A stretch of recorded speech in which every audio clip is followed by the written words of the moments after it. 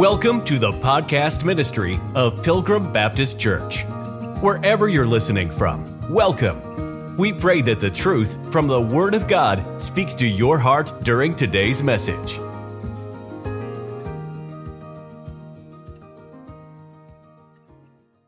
Two very important attributes of our God that is very, very often overlooked, especially by Laodicean carnival Christianity. So it's very important that we get an understanding in Romans 11, verse number 22. The Bible says, "Behold, therefore," all of a sudden there is an urge and an appeal to look at the dealings of God and the attributes of God in a real way. And it says, "Behold, therefore, the goodness and severity of God." This modern church would only like to read about God's goodness. Yes. Verse 22 is very important because you can't have God's goodness without His severity. Amen. And vice versa. Yes. The goodness. If you want some Holy Spirit jet fuel, get yourself and your thoughts in on the goodness of God. Do you want to continue to labor for God? Do you want to continue to love God more? Do you want to continue to serve God? Get in on understanding His goodness. And I pray we're able to do that this morning. If there's any prize you should hold close to your chest, it's this: "Oh, taste and see that the Lord is good. Behold, therefore, thy goodness." Amen.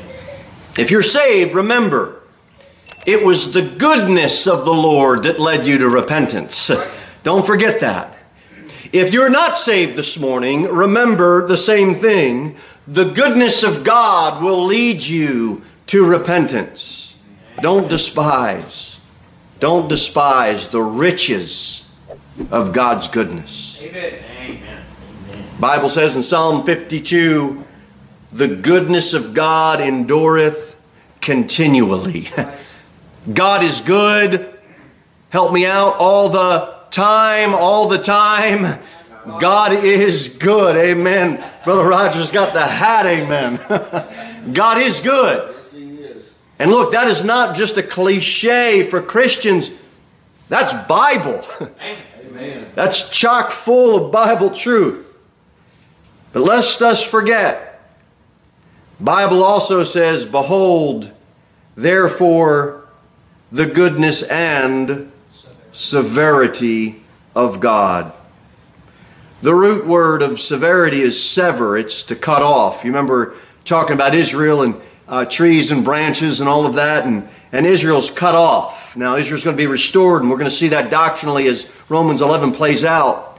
But this morning we're talking practically about God and His attributes. Look, God is just in all His ways. He's consistent with His purposes, and His purposes are perfect all the time. Go to John 15 if you would. John chapter 15.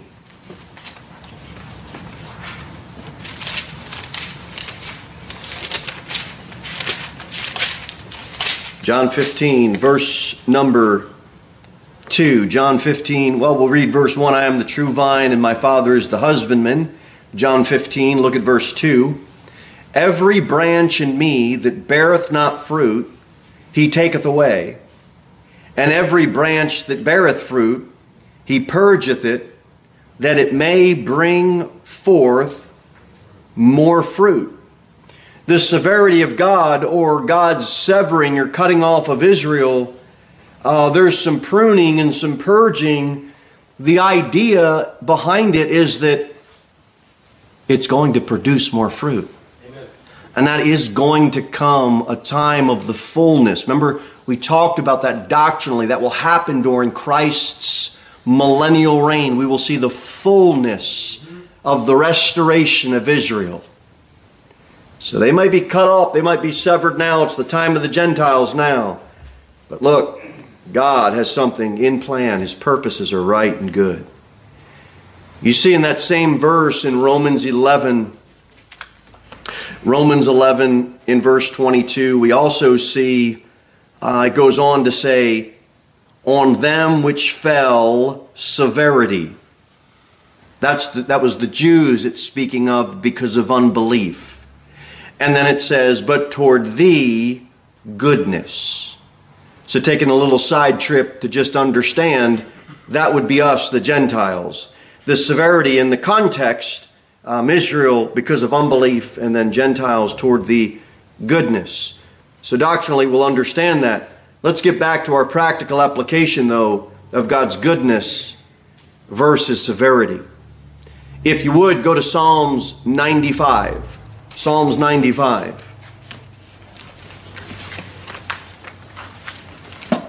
Too many times, too many preachers, too many churches, too many Christians have this view of God as just one-sided. We read Romans 11, but it's almost as if the severity isn't there. And we just want to behold God's goodness. And if that's all you've got, you don't have the right God. You don't have all the character traits if you are thinking of the right God.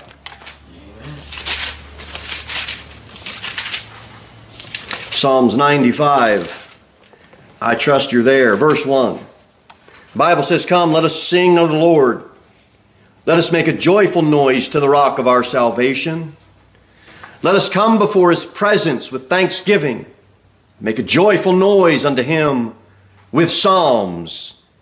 For the Lord is a great God and a great King above all gods. In his hand are the deep places of the earth. The strength of the hills is his also. The sea is his, and he made it, and his hands formed the dry land.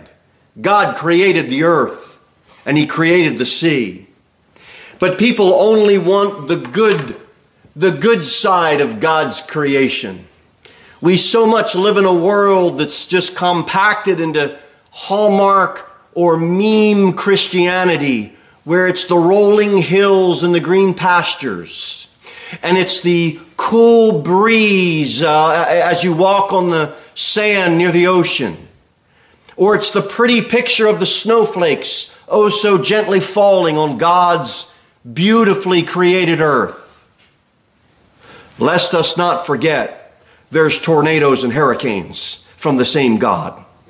Lest us not forget, the crash and the thunder and the lightning and the earthquakes and the volcanic eruptions is something God controls as well. Even in his creation, we can see the goodness and the severity. We have a God who created a heaven, but he also created a hell. And we must not forget these two attributes of God, or we become way, way unbalanced. God's creation gives us a picture of that. What we have done as a nation, as a culture, is we've built up a fence. We've tore down the fence that should be there, rather. Because on one side we have God's holiness and his goodness and his righteousness. But on the other side of the fence we have God's severity, we have God's wrath, we have God's hatred of sin. And as soon as we knock down that fence, you're either going to have all the severity come over and get rid of the goodness, or you're going to have all the goodness blend over and take over the severity. And we're going to end up with a one-sided God. But we don't have a one-sided God. We've got both. We can't forget that. Behold the goodness of God, but not without beholding the severity of God. People don't honor Christ, not with their lips anymore. It's more blasphemous words. People instead, honoring God now, they'll challenge God's might. They'll challenge God's wisdom. They'll shake their fist at God. Why? Because they only have a view of God that he's good. They don't respect his severity. Instead of having holiness unto the Lord as part of our life as Christians, This culture is brought into the church. It's just worldliness. The fence has been broken down. There's not both sides of God anymore in our world. This is why you have churches that are church buildings that are full with prosperity gospel preachers. Did you ever notice the unbalancing of that type of preaching? We can't do that. We can't do that. Psalm 95, look at verse 3.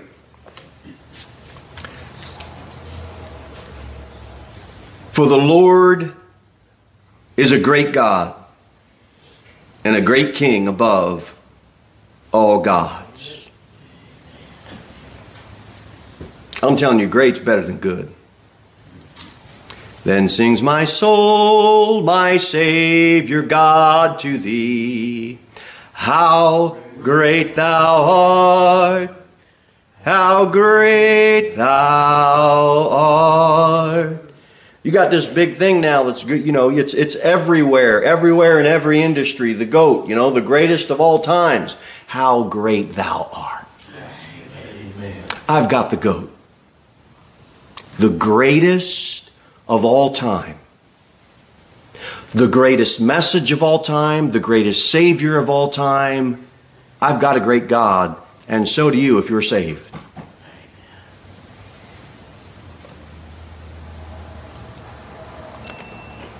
And when I think that God his Son not sparing sent him to die, I scarce can take it in, that on the cross my burden gladly bearing. That's what makes him great. He gladly bore the burden. We don't understand that verse because we don't think about the severity of God. We just think about the goodness of God. We don't think we're that bad. That's why him gladly bearing our burden isn't a big deal. You and I are worse than we would think. And God gladly bore the bearing. He bled and died to take away my sin. And your sin. I hope you fear God. I hope you keep his commandments. God is good all the time. Let's try that again. God is good all the time. All the time. God is good. Amen. Behold, therefore, the severity. Get 1 John chapter number 4. The other side of the ditch is some people just want to focus on God's severity. That would be equally unbalanced. 1 John chapter 4. 1 John chapter 4.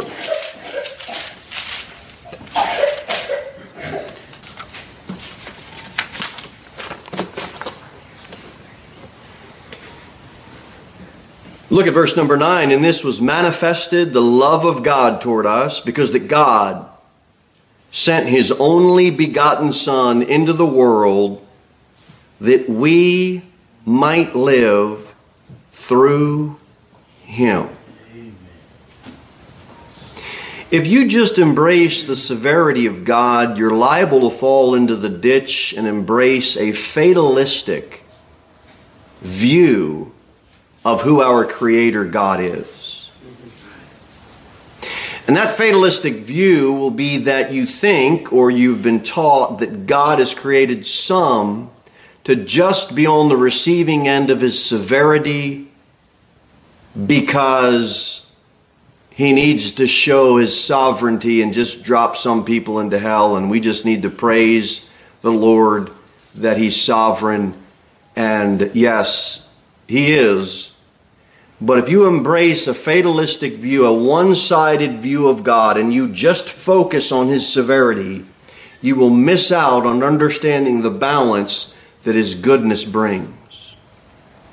God's love is offered to all. Verse number 9, it says that we might live through him. Well, that's Christians. Okay. Verse 10, herein is love, not that we love God, Did you love God before you got saved? You didn't love God.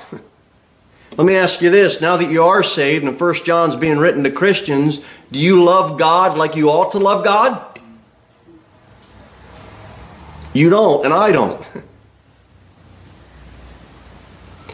God is severe, but He is not just severe.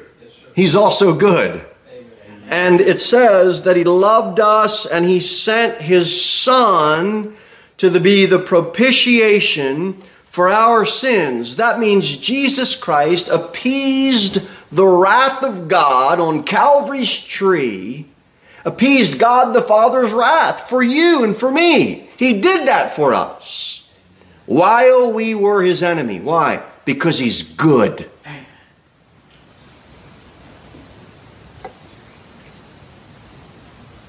Verse number 14. Lest you think that God doesn't love all and doesn't want all to be saved. Verse number 14. And we have seen and do testify that the Father sent the Son to be the Savior of the world. That's pretty simple for me to understand, that God's goodness can lead anyone to repentance. I don't believe that. Well, let's read verse 15. Whosoever shall confess that Jesus is the Son of God, God dwelleth in him, and he in God. That's a pretty simple verse if you want to convince somebody that God loves them. And God offers a free gift to them. You ready to confess Christ as the Son of God? That He was virgin born in a manger? Salvation is not difficult. God's love is offered to all. Be careful of fatalism repackaged as Calvinism, which gives you one side of God's attribute without the other. Our God is waiting to be gracious, and He is waiting to be good to the next repentant sinner. Is there a sinner here this morning? Is there a sinner here this morning that hasn't come to repentant faith in Christ? God's waiting. God's waiting. Here's a fact of life. You and I naturally avoid things that cause us pain. There's nothing wrong with that.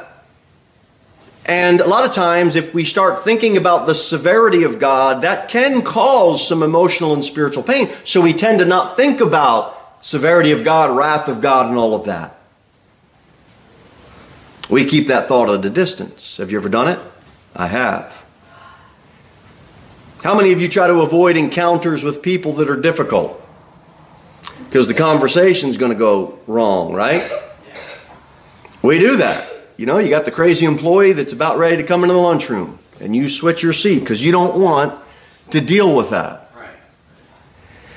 I'm taking that thought, I'm trying to apply it to this. A lot of times we do that mentally with the attribute of God's severity. We don't want to think about it. So what do we default to? Oh, God's just loving, God's just good, God's just forgiving. And why? Because we don't want to deal with the difficult parts of the attributes of our God. Proverbs chapter number 8. Let's go there. Proverbs 8.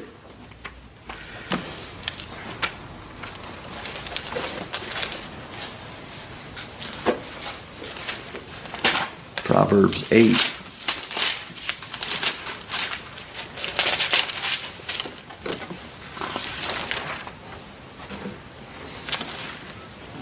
Look at verse number 13. Proverbs 8, verse 13. The Bible says, the fear of the Lord is to hate evil, pride and arrogancy, and the evil way, and the froward mouth do I hate. That verse would tell me very clearly that there's some severity to our God. God who gave the law doesn't want His law trampled on. God who gave us commands doesn't want us to flippantly just throw them out. God is a God who hates evilness. There's some severity to His nature. And He's 100% holy. And do you believe that? You believe God's 100% holy? Amen. Then by default, He has to be 100% set against what? Evil. Amen. Do you hate sin? Yes. God wants us to hate sin. He wants us to hate what He hates and love what He loves. There's the goodness of God and the severity. There's the love of God and the hatred that God has. And it's real. It's real. Psalms chapter number 50. Psalms 50.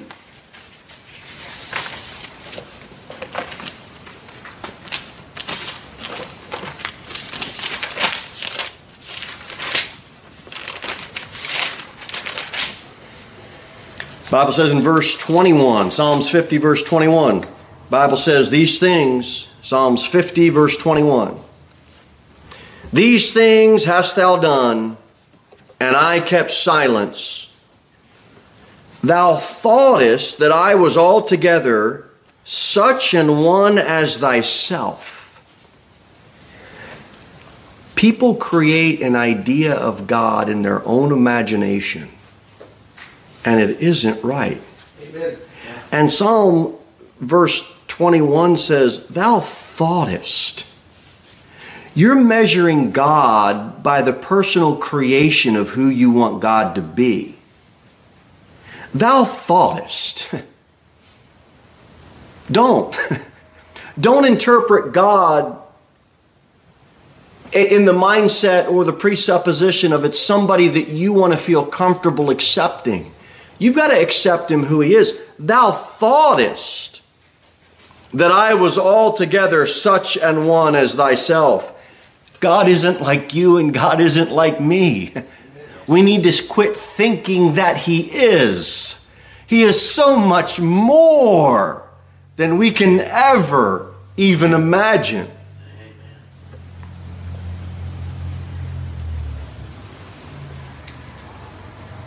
It says verse 21, then he says, but I will reprove thee. I'm telling you, God's not satisfied and He's not accepting the form of godliness that we may create in our own mind and bring to Him. He's not satisfied with that. It's grave sin. It's idolatry is what it is when we create those things in our mind. And He says in Psalms 51, I will reprove thee. It's not right. It's not right. Have you ever known of grown children?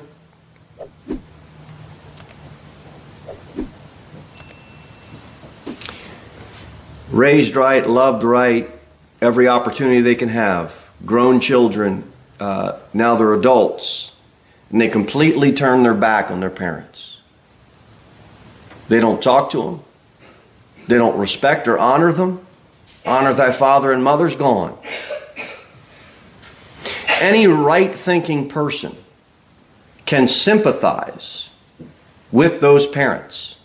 Any right-thinking person can. The same principle applies when we look at God. Christians just live their life as if it's no big deal to honor their Heavenly Father. They just get involved in things as if their Heavenly Father doesn't even exist. They're not talking to Him. They're not praying to Him. They're acting like He doesn't even exist. A couple times a year, maybe I'll think about Him and go to church. If that anymore. If that.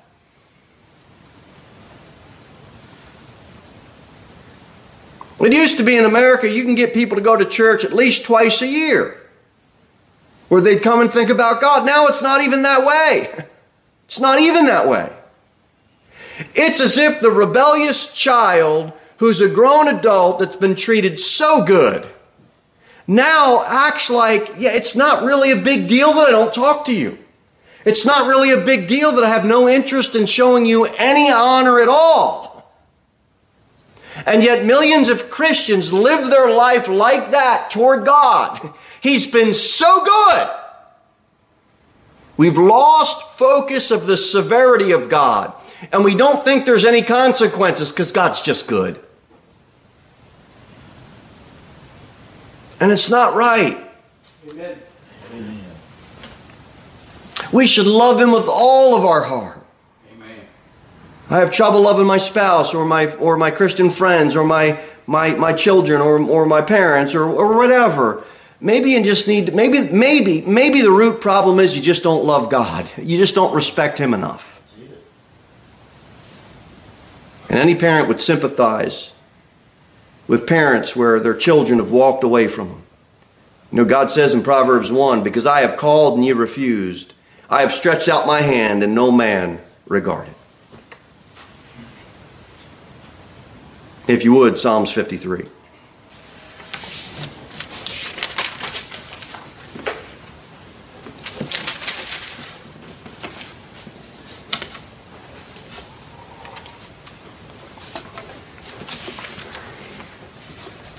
Psalms 53. Foolishness. Foolishness. The fool hath said in his heart, there is no God. He sees you when you're sleeping. He knows when you're awake. He knows if you've been bad or good, so be good for goodness sake. You better watch out. You better not cry. You better not pout. I'm telling you why. Because Santa Claus is coming to town. You know what that is? Psalms 53. The fool hath said in his heart, there is no God. Their God, America has a Santa Claus God. They do. And it's a crying shame. It's a heart-crying shame that American idolatry has turned into Santa Claus. It's Santa Claus Christianity. And they did a little study with kids years back. They showed them, I mean, you don't make a graven image of Jesus or nothing like that, so I'm not supporting that, but I'm supporting the point that was made. An artist made a rendering of what they think Jesus looked like. Okay, all right, we shouldn't do that. But the point was, they put that and Santa Claus, and you know who the kids could recognize? Their God, Santa Claus. And parents are going to spend $200, $300 to go to Walmart to have their kids sit on a lap of a false god, yet they can't give a dime to their local church or to missions or to a Christian family in their church that has a need. The fool hath said in his heart, there is no God. They don't love God. They love their false gods.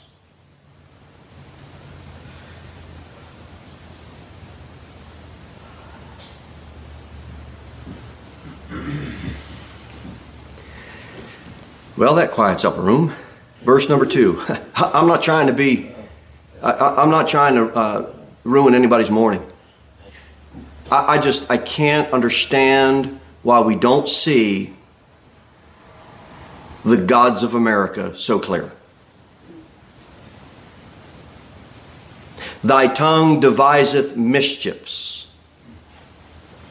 like a sharp razor working deceitfully. You're just too hard on us, Brother Jimmy. You're just too hard on us. I'm not trying to be hard. Verse number 3. Thou lovest evil more than good. I have to talk this way and I have to be this way because I see our culture and our world loving evil and not good. And God helping me, I am going to continue to push myself and y'all to love good, the goodness of God. Love the good, not the evil. Love the real thing, not the fake. Amen. Love the true carpenter, not the counterfeit Christ. Amen.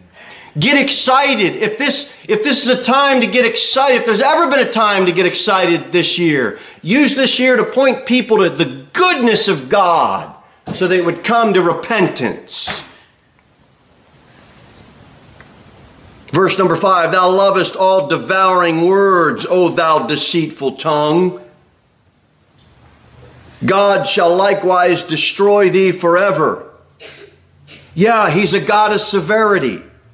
He shall take thee away and pluck thee out of thy dwelling place and root thee out of the land of the living. Selah! Think about that for a second. Think about it.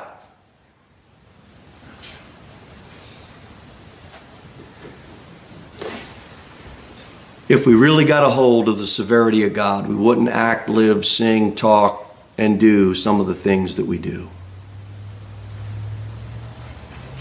There's two sides of the Lord. Unsaved people want one side.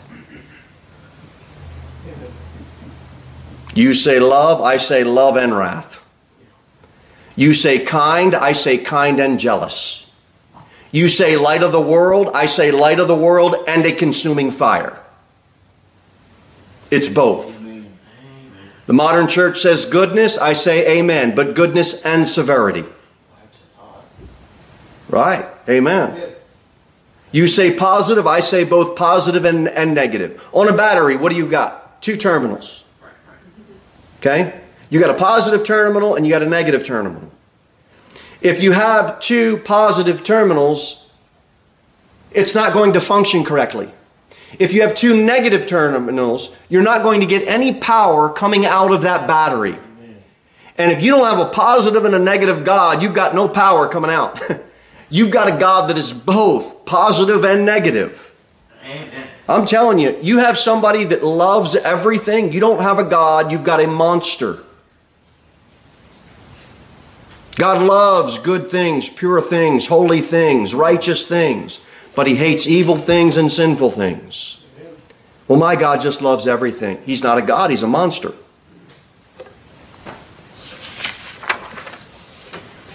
Let's finish the most important point we can make. God's severity met with God's goodness brings about the absolute uniqueness of the gospel. The gospel proves that God has no pleasure in the death of the wicked, but that the wicked turn from his evil way and live. God's severity is not because He takes pleasure in seeing His creatures suffer. That is not why God is severe. His severity is only because of His truthfulness and His holiness, His justice and His righteousness. The gospel brings the uniqueness that God wants the wicked to live. And when we go out and witness, it better be we want people to live like our God does. And look, I told you earlier, God prepared heaven and hell. God had an ark for salvation and He had floodwaters for destruction. It's both, folks. It's both. And the gospel brings the uniqueness that we have a just God and a Savior, Isaiah 45. And by the way, there is none beside Him. The Lord has laid on Him the iniquity of us all. The door of salvation is open to all and anyone who would receive. And that pardon is offered through the gospel of Jesus Christ. But for someone to truly embrace that pardon, they must come to grips with the severity of their own sin. Yes, sir. Amen. Amen. Why do you need a good God if you're already kind of good? Why do you need a Savior if you think I've done some things wrong, but I'm not as bad as you don't? And this world doesn't. None of us can truly appreciate the goodness of God until we magnify the absolute worthlessness and sinfulness of mankind. Amen. It's only through the magnifying glass of sin where we continue to see ourselves wretched, more wretched, absolutely vile, completely undone and without hope. It's only then can we appreciate how good God really is. Because we really don't need a really good and patient and long-suffering God if we don't see our sin exceedingly sinful. Amen. And it's only through the gospel that brings the severity and the goodness together, where it becomes such a unique offer that only a fool would say in his heart, there is no God. Yes. God is not only just, but He's the justifier of him that what? Believeth in Jesus. He's not looking to just be just.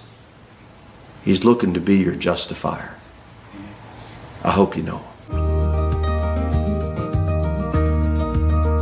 Thank you for listening to the podcast ministry of Pilgrim Baptist Church. We look forward to seeing you in the next episode. In the meantime, you can sign up for our email newsletter at www.pilgrimbaptist.church.